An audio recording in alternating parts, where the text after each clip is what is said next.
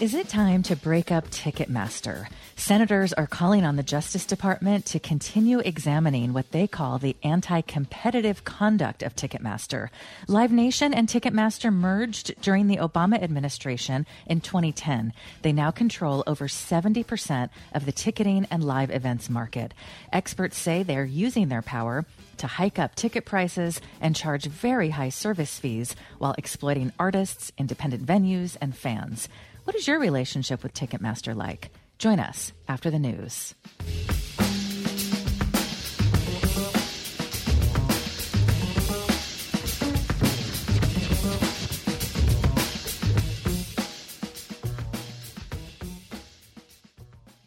Hello, this is Julie Candler with the BBC News. Israeli forces have killed at least 6 Palestinians and wounded several others in a raid on Jenin refugee camp in the north of the occupied West Bank. The Israeli military says that one of the dead is suspected of shooting 2 brothers from a Jewish settlement last week. Yolande Knell reports. Witnesses say that there was a heavy exchange of fire between Israeli armed forces and Palestinian militants during this unusual afternoon raid in Jenin refugee camp. In a video message, the Israeli Prime Minister Benjamin Netanyahu praised the operation, saying it had eliminated the gunman who shot dead 2 brothers in their car in the village of Hawara. The suspect has been identified as a man of 49 who belonged to Hamas and had previously served time in an Israeli jail. His 2 sons have been arrested by Israeli forces in a separate raid in Nablus. Palestinian officials have condemned the Israeli operation, warning it could lead to a new escalation in tensions. Police in Georgia have fired water cannon and pepper spray at protesters demonstrating outside Parliament. Hours earlier, it approved the first reading of a controversial new bill which requires any organisation receiving more than a fifth of its funding from overseas to register as a foreign agent. This report from Rehan Dimitri. Thousands of Georgians are protesting outside Parliament in the capital Tbilisi after MPs from the governing Georgian Dream Party approved the first reading of a controversial foreign agents bill. There has been widespread international condemnation of the proposed bill, which would require non-governmental and independent media organizations who receive more than 20% of their funding from abroad to declare themselves as foreign agents. The protesters say it's similar to a Russian law that has been used to limit civil liberties. The British government has put forward controversial new legislation seeking to stop tens of thousands of migrants reaching the country illegally in boats every year. Rights groups have criticised the move, but the Home Secretary, Suella Braverman, has defended her plans. Jonathan Blake reports. The Home Secretary told MPs anyone entering this country illegally would be detained and swiftly removed. New laws would, she said, enable illegal migrants to be held without bail or judicial review within the first 28 days. The Home Secretary would have a legal duty to remove those deemed illegal entrants and significantly narrow the number of challenges and appeals that could be made. Ministers say they can't be certain their plans are compatible with the European Convention on Human Rights, but insist they will continue to uphold international law. There have been mass rallies across France and widespread disruption to services on the 6th day of strikes against plans to reform the pension system. Power generation, transport and education have all been hit. World News from the BBC. The White House national security spokesman says he sees no change in the US approach to China after Beijing claimed in unusually frank comments that Washington was risking conflict. John Kirby said Washington sought a competitive relationship with China. Earlier, President Xi accused the US of trying to contain, encircle and suppress his country. The Mexican President Andrés Manuel López Obrador says a suspect has been arrested over the kidnapping of 4 Americans, 2 of whom were found dead on Tuesday. The group was seized in the northern city of Matamoros on Monday after travelling to Mexico for medical treatment. Will Grant has the latest. The information released by the governor of Tamaulipas was the worst possible news for half of the families waiting in South Carolina. 2 of the 4 US citizens have been found dead and 2 of them were alive, said Governor Americo Villarreal. They were apparently caught in a firefight between rival cartels in the city of Matamoros. A Mexican bypasser was also caught up in the clash and killed. Medical tourism is common in Mexico and popular, particularly among people living in U.S. border states. However, Matamoros is one of the most dangerous cities in the country, and drug cartels control swathes of the state of Tamaulipas. Officials in Bangladesh say at least 17 people have died in an explosion in the capital Dhaka. The blast occurred inside a 7-storey building in a busy market area, damaging several floors. More than 100 people were injured, and officials said the blast appeared to be an accident. 4 women's rights activists have been arrested in Zambia for taking part in a march the authorities say promoted homosexuality. The women were charged with unlawful assembly and giving false information to public officers. One of them is the co-founder of the Sister Sister Foundation, which organised Saturday's demonstration against gender-based violence. And that's the latest BBC News.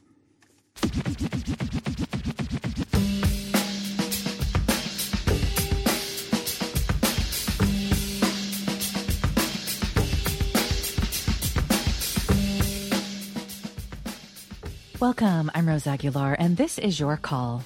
A month after U.S. senators held a hearing on the power of Ticketmaster, which merged with Live Nation in 2010, they are calling on the U.S. Department of Justice to continue examining what they call the anti-competitive conduct of Ticketmaster and Live Nation. They merged during the Obama administration. They now control over 70% of the ticketing and live events market. Experts say they use their power to hike up ticket prices and charge very high service fees while exploiting artists, independent venues, and fans. If you are a longtime concert goer, you have seen major changes when it comes to high prices. Here are just a few examples. Stevie Nicks is performing on March 23rd at the Chase Center in San Francisco. This is a huge stadium. The bleed seats are $99.50 each, plus a $23 service fee and a $6 order processing fee. If you want to be on the floor right in front of the stage, it'll cost you $482. plus a $71 service fee and a $6 processing fee. So let's talk about an independent band and a smaller venue. If you want to see ALO at the Fillmore in San Francisco on March 25th, that's a Live Nation venue, it'll cost you $29.50 for the ticket. So that sounds great, $29 for a ticket. But there's an $11.75 service fee and a $5 processing fee.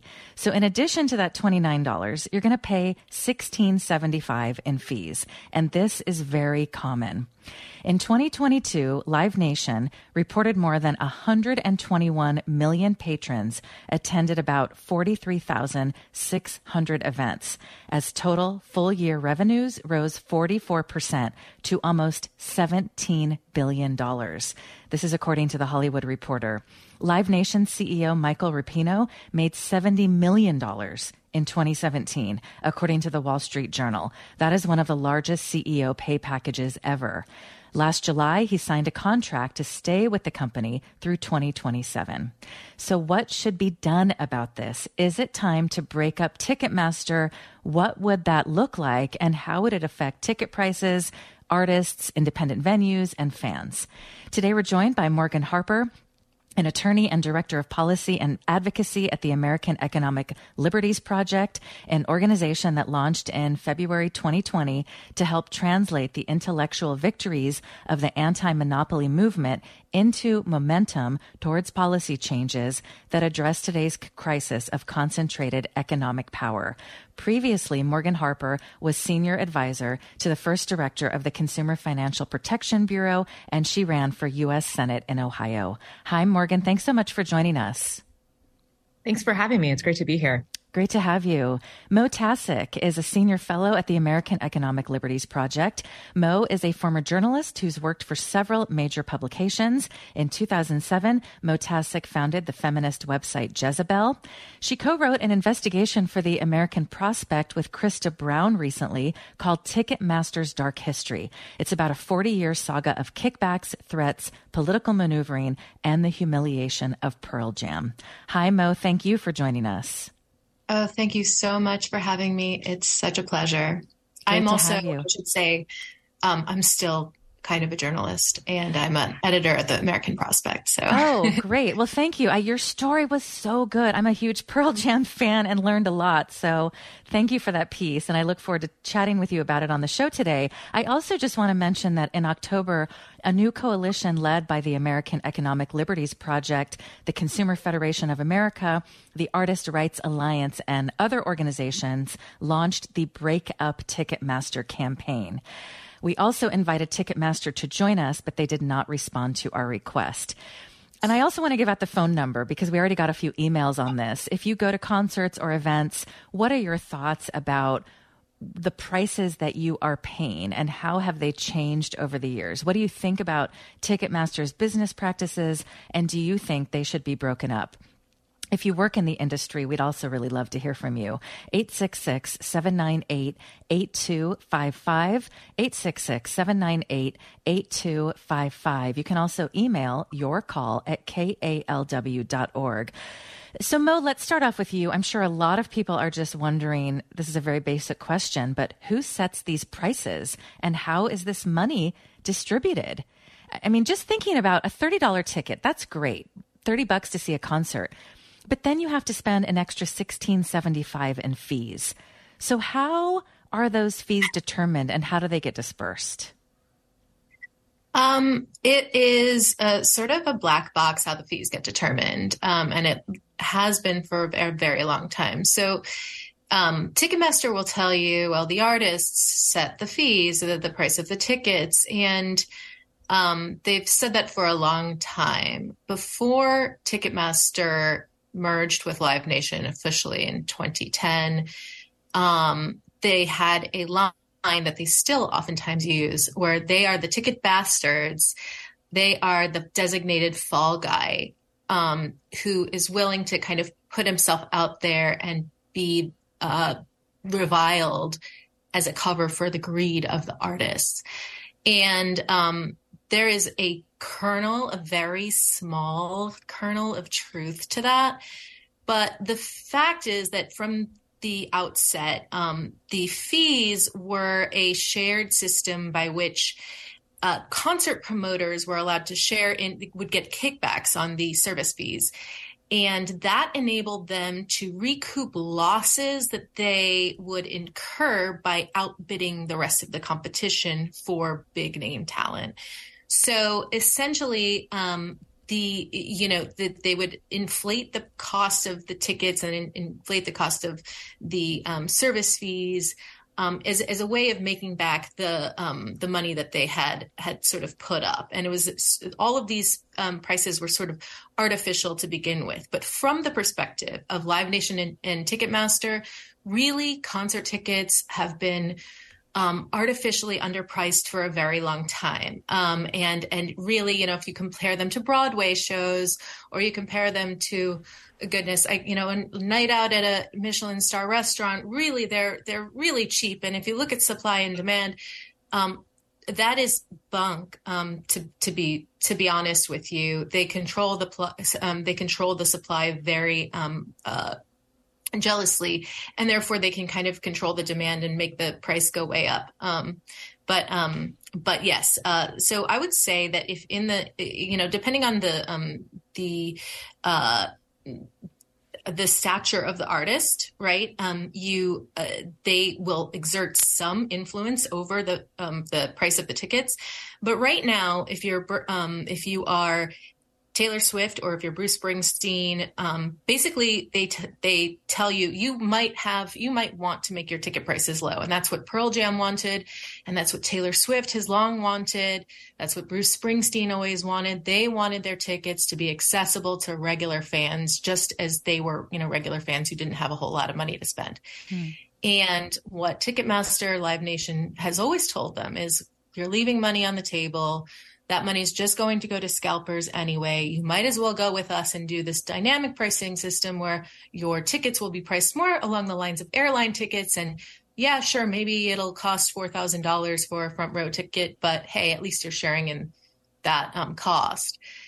They're basically told that it's silly for them to even want to keep ticket prices low. So in a nutshell, the artists have much less power over the price of tickets than Ticketmaster would have you believe. Okay.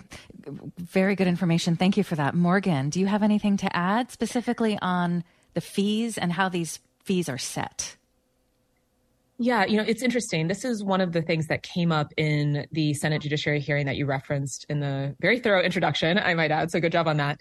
That hearing featured some representatives from a band called Lawrence the Band. And there was a bit of an exchange between the band member and the representative who was present from Live Nation Ticketmaster, their CFO, about exactly this, that Mo was also giving background on, who sets the fees. The line from Live Nation Ticketmaster is that we are just beholden to the artist. And Lawrence the Band's response was, we also have lots of questions about what you mean by an order processing fee. What do these service fees mean? We don't have any say in what these are. We just have to kind of take it if we want to be able to enter venues like the Fillmore, for example, that are owned by Live Nation. And so it was a really revelatory moment of a lot of the misinformation that has been spread by Live Nation Ticketmaster, supposedly speaking on behalf of artists, and hearing from an artist that is not a global superstar. They're successful, but, more at a moderate level type of band, that they're being very blunt and brave, to be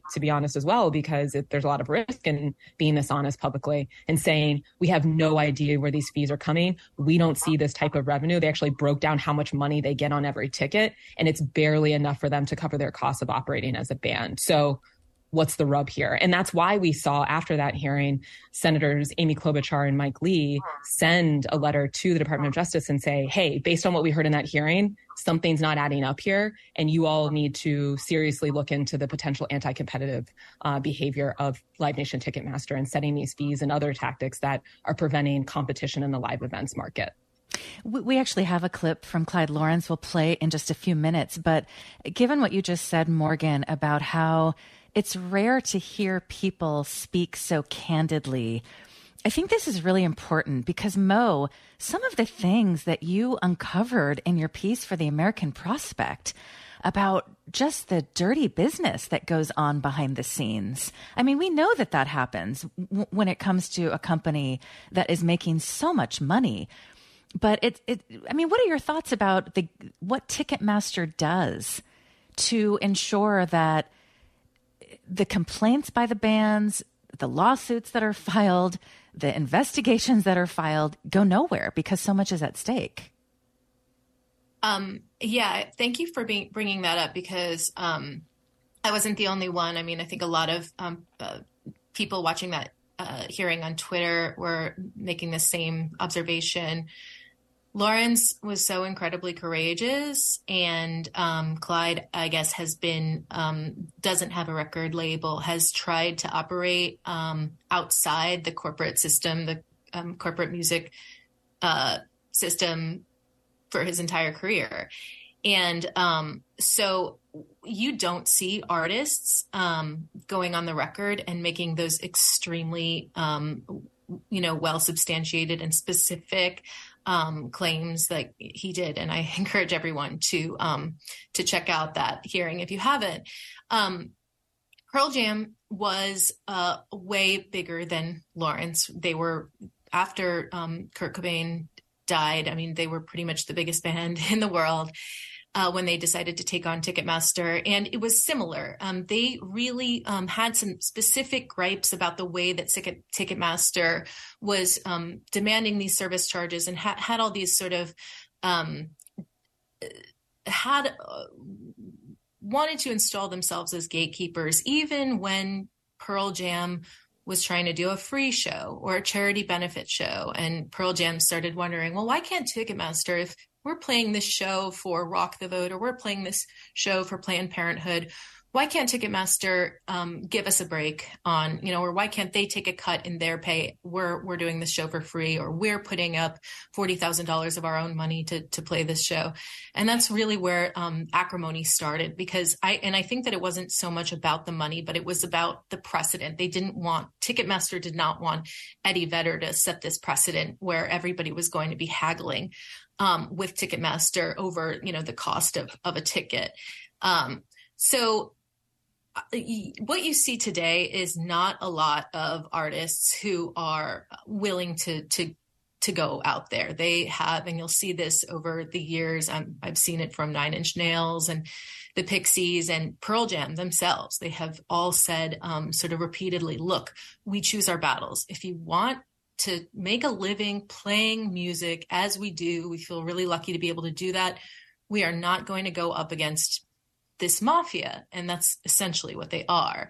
And if you read the story that we wrote about Pearl Jam's battle with Ticketmaster, Pearl Jam did a lot. I mean, Ticketmaster did a lot of really eyebrow raising things. They hired a sort of fixer who was connected to the mob and very close to Rudy Giuliani, of all things, to sort of tout himself as an investigative journalist working for 60 Minutes. His brother happened to be a legendary journalist at 60 Minutes. And so he was touting himself as somebody who was working on an expose of Ticketmaster's tactics. And the whole time he was basically working for Ticketmaster, collecting info.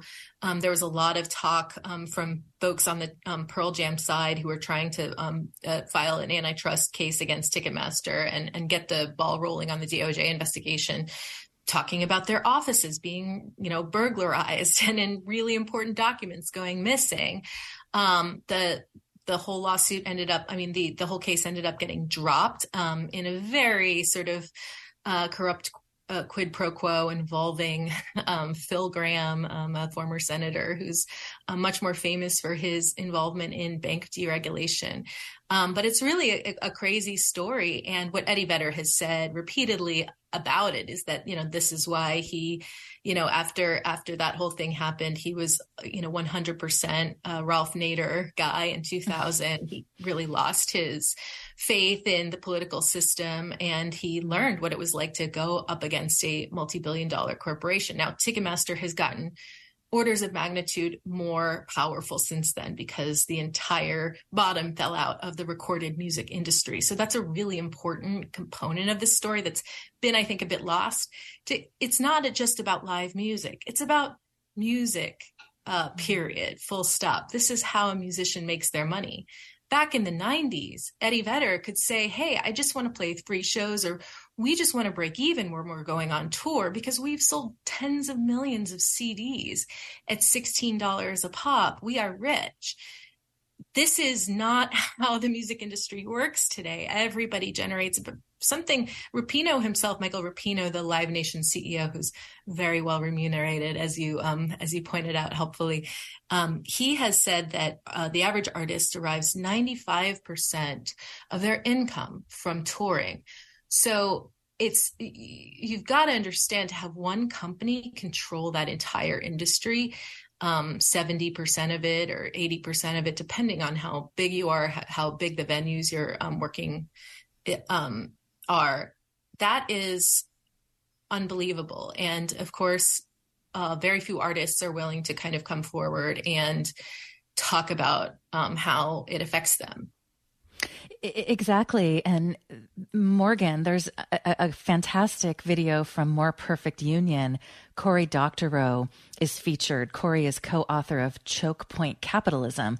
And he says, when we interviewed people for our book, we always gave them the option not to be named, but almost nobody took us up on it, except those people we spoke to about Live Nation. In most cases, those sources were anxious about even speaking off the record. So people are so afraid to talk about this. It's pretty incredible. Yeah, absolutely. And that's something we found when we were putting together the coalition that we launched in October of last year, is there was a lot of trepidation, even among organizations. And if you look at our website, breakupticketmaster.com, you can see that, we have organizations that represent musicians, that represent workers in the music industry, that represent artists.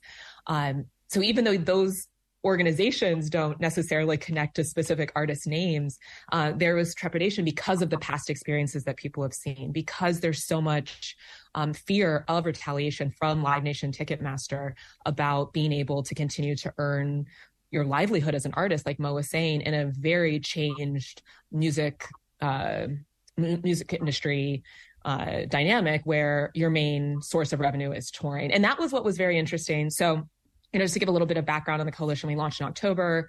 We called it Break Up Ticketmaster, and with a specific call to action of Department of Justice, you need to do something. And then 2 weeks later, the whole Taylor Swift fiasco happened. And that's where the campaign really took off, because we had a whole generation of Swifties who were starting to realize not just that they were mad about these junk fees on tickets, or, the very difficult process for trying to get tickets to Taylor Swift's tour. They made the important connection that, hey, there's this part of government that can do something about that. And that's what's been, really interesting here in trying to push back on this narrative from Live Nation Ticketmaster that, oh, Taylor Swift, she's in on it with us. She's making a lot of money in this process. Well, not exactly. Taylor Swift is also, yes, she's making a lot of money, but she is responding to the dynamics of the industry that the monopolist Live Nation Ticketmaster is setting. And so that's why, we were so grateful to have our members of the coalition, the over 100,000 people that sent letters to the Department of Justice to bring attention to this monopoly, and then has helped to feed the momentum that eventually resulted in that Senate Judiciary hearing and hopefully the eventual unwinding of this merger. Let's talk about what else Ticketmaster has the power to do. In the More Perfect Union video, Cory Doctorow says that Ticketmaster bullies venues into not working with competitors. They bully smaller artists by denying them management. They bully big artists by controlling their ticket prices and letting their fans down. And they bully customers into paying exorbitant prices for tickets, not only by enabling resellers, but by collecting massive fees on every ticket those resellers sell. And we'll talk more about scalpers and reselling after the break. But Mo, what else do we need to know about the power of Ticketmaster and what they are doing? Well, I think, to the list of stakeholders that are bullied by Ticketmaster, I would add communities large and small. I've spoke recently to a smaller town, sort of a second tier city or second to third tier city concert venue owner who's really having a very difficult time trying to get more information from Live Nation, which is trying to open a large venue sort of across the street from her own, and put her out of business, essentially. So, there's politicians. They definitely bully the crap out of any politician who's trying to pass any sort of regulation that they think might, interrupt their profit margins. But essentially, and what you need to think about, I think, overall is like how much they are in this really dominant position right now. So they have the power to both charge as much money as you can possibly fathom. And that's not just about the ticket prices, right? It's about how, the $10 soda became the norm in venues across America, or how the $20 chicken sandwich became the norm, right? They take those cuts, or why, when it happened that artists needed to start, parting with 40% of their T-shirt sales just because they were selling them at the venue, these sort of gatekeepers that take a cut of like every transaction that exists, and how that differs from the really groundbreaking days of rock and roll or any or hip hop, any sort of thriving music scene that sort of gave birth to a lot of the both of the music sort of cultures and the fans, the fan bases that exist. I mean, it's really difficult to enjoy music and not be sort of upper middle class these days. And that's a very far cry from when even, I was growing up. But one thing that I think sort of gets lost in focusing on Taylor Swift, which they will, I've had a lot of sort of Ticketmaster surrogates say, this is a story about, spoiled suburban children living in mega mansions who are sad that they couldn't get a Taylor Swift ticket. And that's not really true about Taylor Swift fans necessarily, but it really is. It shows you the contours of the story that they're trying to sell. What gets lost is a story like Astroworld, right? A massive concert that Live Nation Ticketmaster obviously oversold and cut corners on security and training to the point where one security guard told Rolling Stone that he left the concert before Travis Scott even took the stage because he feared for his life.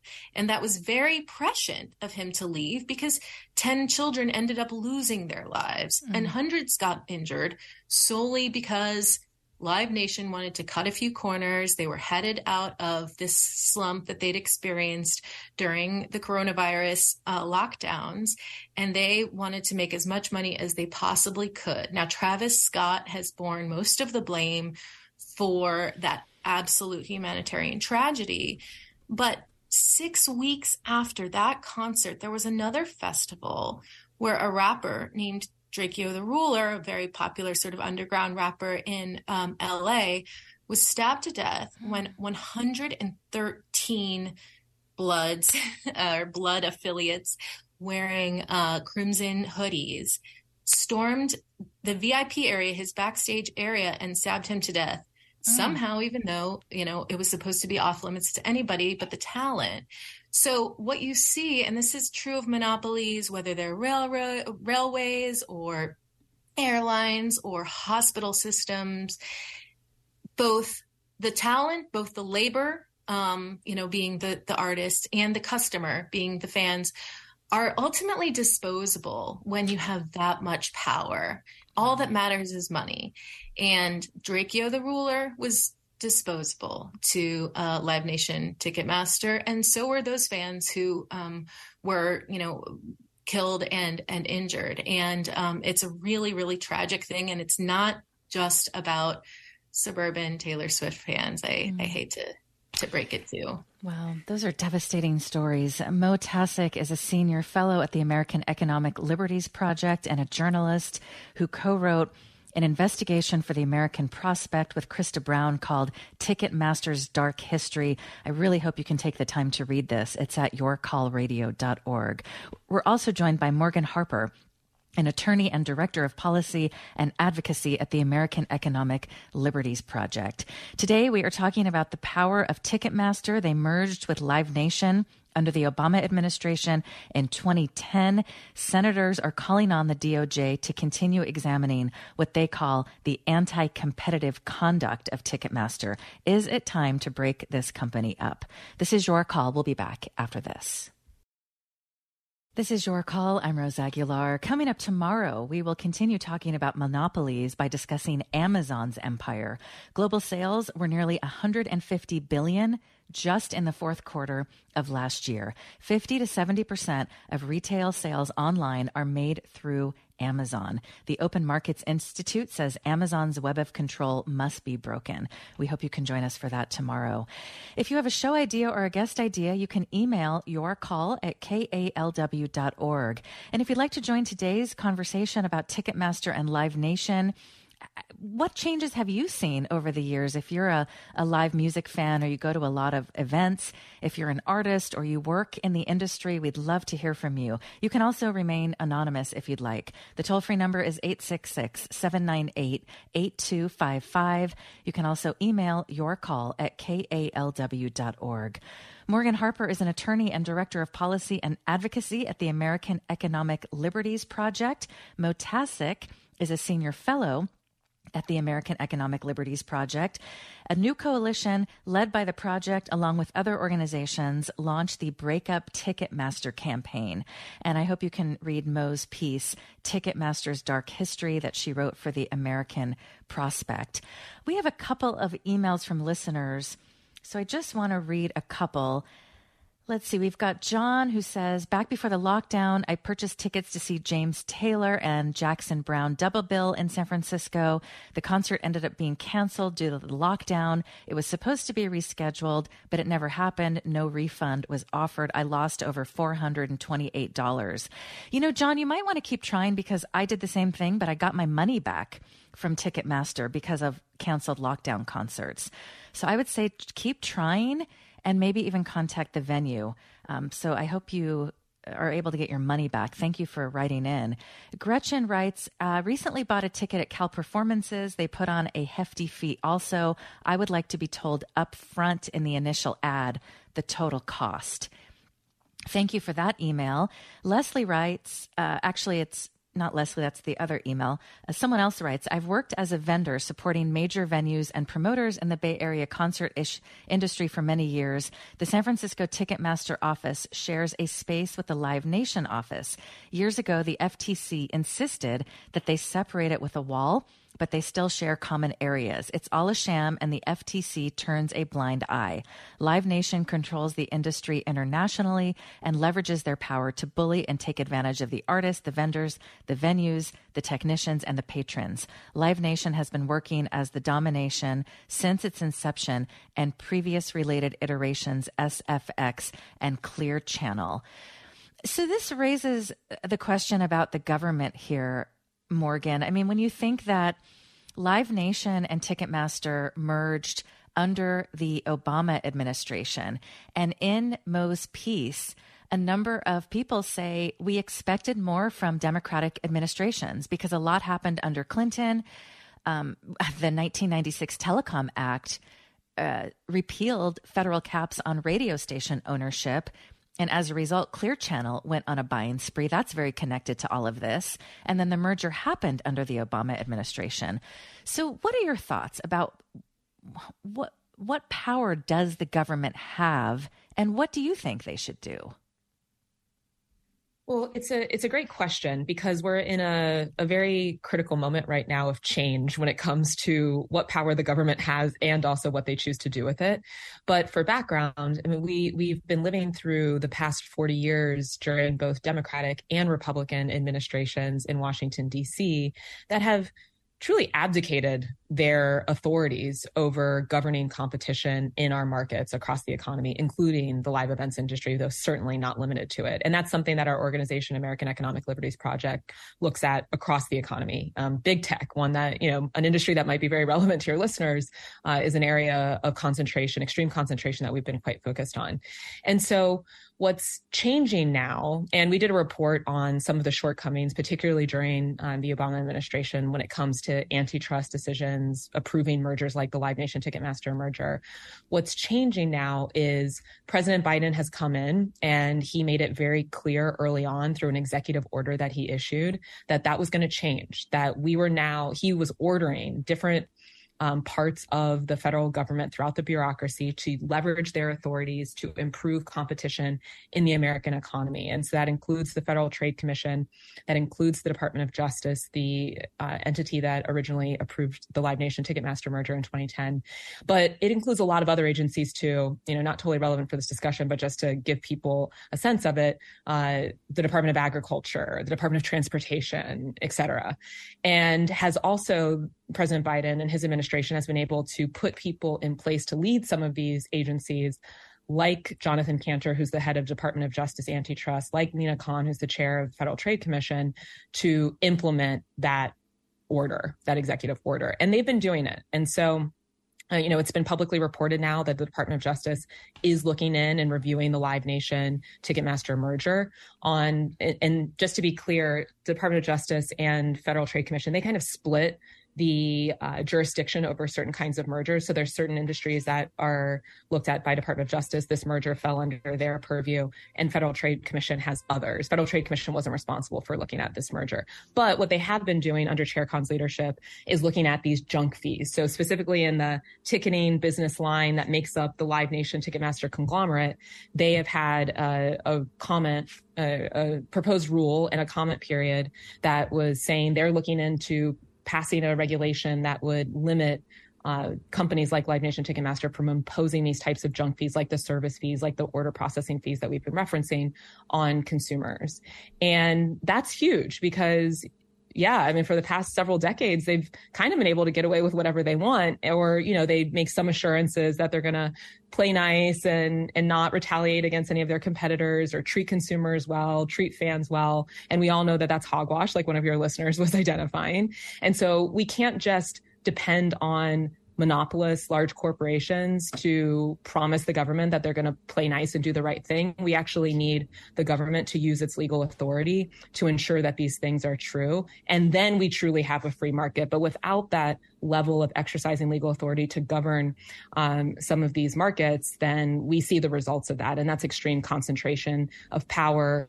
And that translates in also to political influence and lobbying that Live Nation Ticketmaster has been spending on as well over the past generation. I want to provide one more example talking about the resale business, because Ticketmaster also dominates this. They have their own resale software called Trade Desk. In a 2018 investigation, it revealed that Ticketmaster had encouraged and incentivized resellers to set enormously high resale prices. They get to charge service fees twice because someone buys them and then resells them. So one example is Dead & Company. They've got upcoming July shows at Oracle Park in San Francisco. They're all sold out, but you can buy resale tickets from Ticketmaster. The cheapest seats are $92.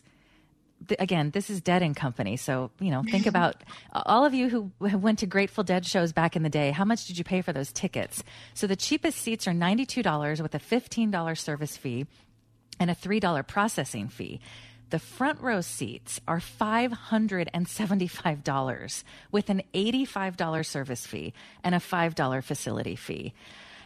So, Mo, what would you add? What else, based on all the interviews you did, in addition to what Morgan laid out, what can the government do about this? Oh my goodness. Well, listening to Morgan, I would say that I am a little bit less optimistic, just having waded through the history of these companies and how they, going back through, like you said, Clear Channel and SFX. Before that, SFX was this is like the concert promotion cartel. It was sort of a loosely, organized cartel that arranged itself around something called the North American Concert Promoters Association. This cabal sort of dates back to the 70s, and this is an interesting political story. So I'll just let you know a little bit. After Watergate, there were a lot of major campaign finance reforms that were passed, and there was one major loophole, which is that nobody was allowed to give more than $1,000 to any given political campaign. But you could donate your services, or in the case of an artist, you could donate your voice, your talent, and rake in massive campaign funds that way. So there became this cottage industry, and Irving Azoff, who would later become the CEO of Ticketmaster, but he was also a co-founder in Ticketmaster, Live Nation's only major competitor, AEG. Irving Azoff was a major player back in this business of basically bundling political donations through concert performances. So there was a tendency dating back to the 70s to sort of look the other way at these emerging monopolies. And that was bipartisan as well, because another big player at the time was a music label called MCA, which Irving Azoff was also the CEO of, but its chairman was a guy named Lew Wasserman, who was one of Ronald Reagan's best friends. So again, the political corruption here really dates back a very long time, and it has been thoroughly bipartisan. And there are dozens, possibly hundreds of companies now that comprise Ticketmaster Live Nation. Back in 1994, when the House Oversight Committee held a really extremely illuminating hearing on this topic with Pearl Jam, one of the best observers was a rock critic named Dave Marsh, who's also like the best friend Bruce Springsteen. And Dave Marsh said back then that he thought that the only real way that we were going to see any reform was to impose utility-style regulation on this industry, like the type of regulation that we used to have for banks and, again, power companies and trains and airplanes. Again, nobody really has this kind of regulation anymore. But in this case, there are so many mergers that have landed us in the place that we are. It does seem to be like that's something that we should at least keep in mind. And I think that that's going to require a major kind of comprehensive investigation along the lines of what Congress, the Antitrust Committee, did with the Big Tech 4 to really understand the nature of this company's gatekeeping power in all of these areas. Now, when it comes to your caller who wanted, or your emailer who hasn't been able to get a refund, definitely I would add, yes, try again. These companies become a lot more attuned to criticism. They become a lot more responsive when they're under fire like they are right now. So if you haven't tried in the past 3 months, do try again. Put it on Twitter, start really, we'll amplify it if you want to send it to us, because they are responsive. And I think you saw that with the Beyonce sale. The Beyonce sale, she's going on tour, the Renaissance tour, and tickets they're extremely expensive, but the sale itself avoided a lot of the horrible snafus that dogged the Taylor Swift tour. And I think that's because they understood that they messed up. They took it a little bit too far. Mo Tasic is Senior Fellow at the American Economic Liberties Project and a journalist. Mo co-wrote a piece for the American Prospect called Ticketmaster's Dark History.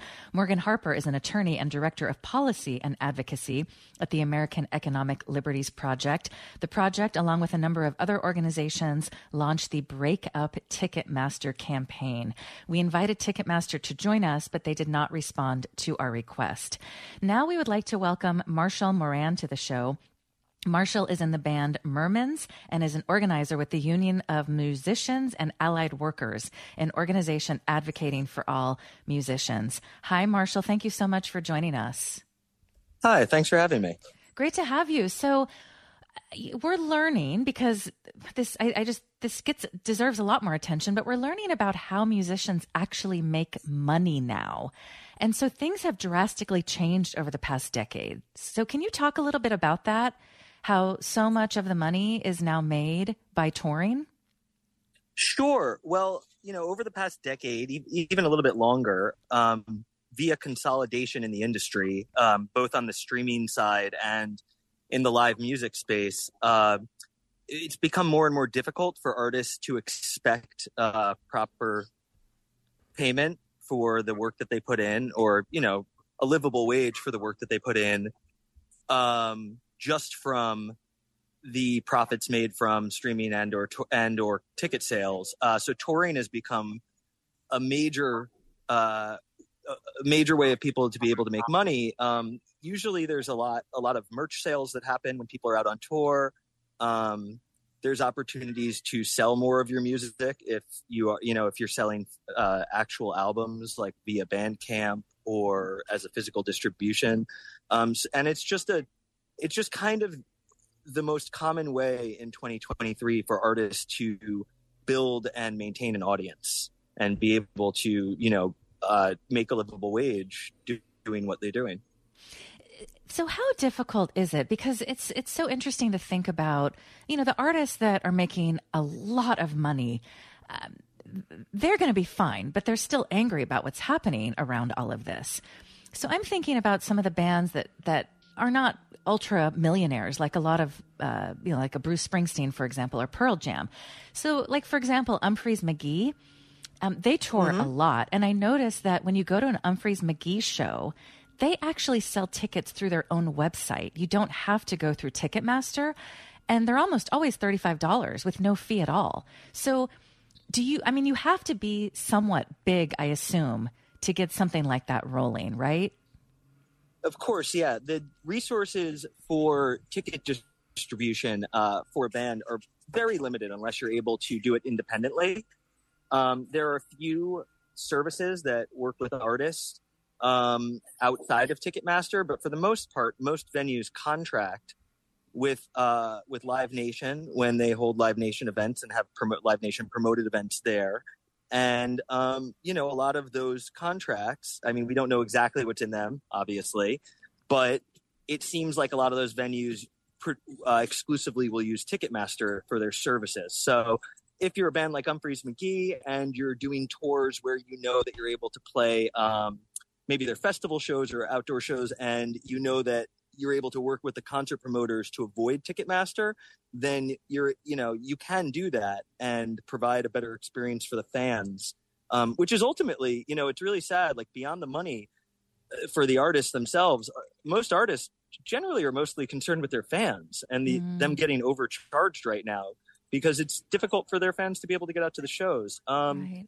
For a smaller band that wants to do what Umphrey's McGee did, it's really impossible because with all the venues in the local markets partnered up now, with Live Nation and using Ticketmaster, it means that you're kind of beholden to whatever they want to charge. And, it also means you're beholden to the percentages that they offer you. And it might mean that if they see you as worth a certain amount, they're willing to offer you that amount in various markets, even though you might feel you're worth more or someone else might be getting more. So it kind of stagnates the industry. And over the past, like you said, decade or so, what's happened is you've seen just a complete shutdown of any sort of progress on rates. And so most artists have been sitting at the same thing. I mean, this goes back almost 20 years now, but, for most artists, they're struggling just to get through on these margins already. And then, back in 2020, during the onset of the pandemic, there was a Rolling Stone article that came out about a leaked memo that had gone out from Live Nation about them reassessing what they were, their deals with artists. And at the time, they did some pretty egregious things like they were proposing, I should say, standardizing a 30% flat rate for merch cuts. So they would get 30% off anything that an artist sold at the show. Which is higher than it's ever been. They technically didn't implement that as a standard, but anecdotally, from people that I know playing at Live Nation venues, it tends to be around there anyway, even if it's not officially standardized. I'm glad you brought that up because you're seeing these T-shirts now going for $35, $45, or even more. We don't have time to play the clip from Clyde Lawrence, the lead singer with the band Clyde. But when he testified in front of the Senate, he said, let's imagine we just played a sold-out show at a venue Live Nation owns and operates. He said, we have an 11-person band. So you got to pay all 11 artists, obviously. But after all the fees are taken out, they're getting $6 a ticket.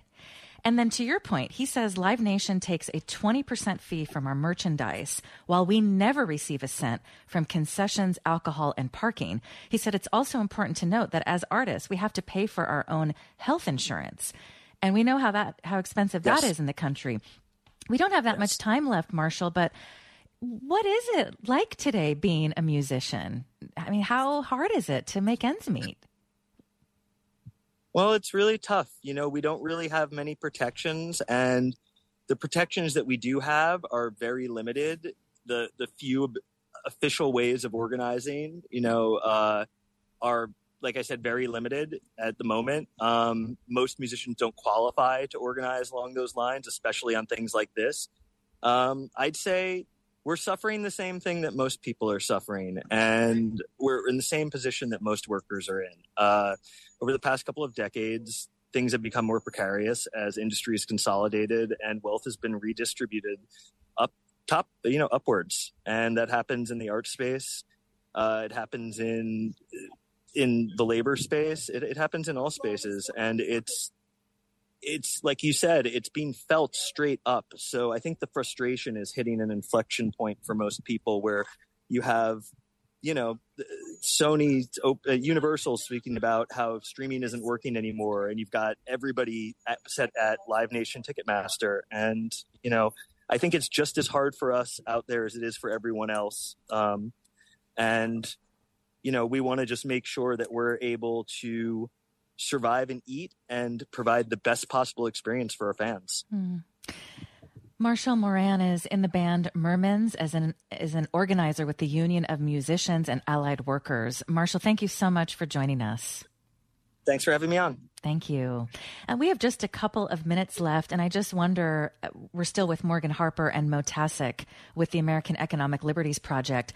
What can we all do about this? I'm a huge live music fan, and I love dance performances and theater, and I find that I'm not going to as much just because the prices are so high and kind of out of principle. You just don't want to pay these high fees. And I'm sure a lot of people feel the same way. So we have about a minute left, Mo. What can people do about this? And we also want to make sure that the artists and everybody behind the scenes makes a living wage. Write your congressman, write to the DOJ. Keep the pressure on, because that's what they respond to. They have limited resources. I do think that this is the problem. People not going to as many shows. This is fundamentally the fear that dogs a lot of folks who make their living in the music industry, is that the over time the prices just are deterrents to actually getting out and seeing more music in a casual way. And then there are still some indies who, there's a guy named Sean Agnew who owns a venue in Philadelphia. He's been fighting this cartel his whole life. And what the hell is his? He owns a venue, or he's a partner in a venue, and their tickets are very affordable. So seek out promoters and venue owners like that who are outside the system, and just patronize them. And when more of that happens, there will be a little bit more leverage. But yeah, really focus on trying to get political change, because that's how the consumers don't have power. Right. Especially with so much money in Washington. Morgan, what would you add? We have about a minute left.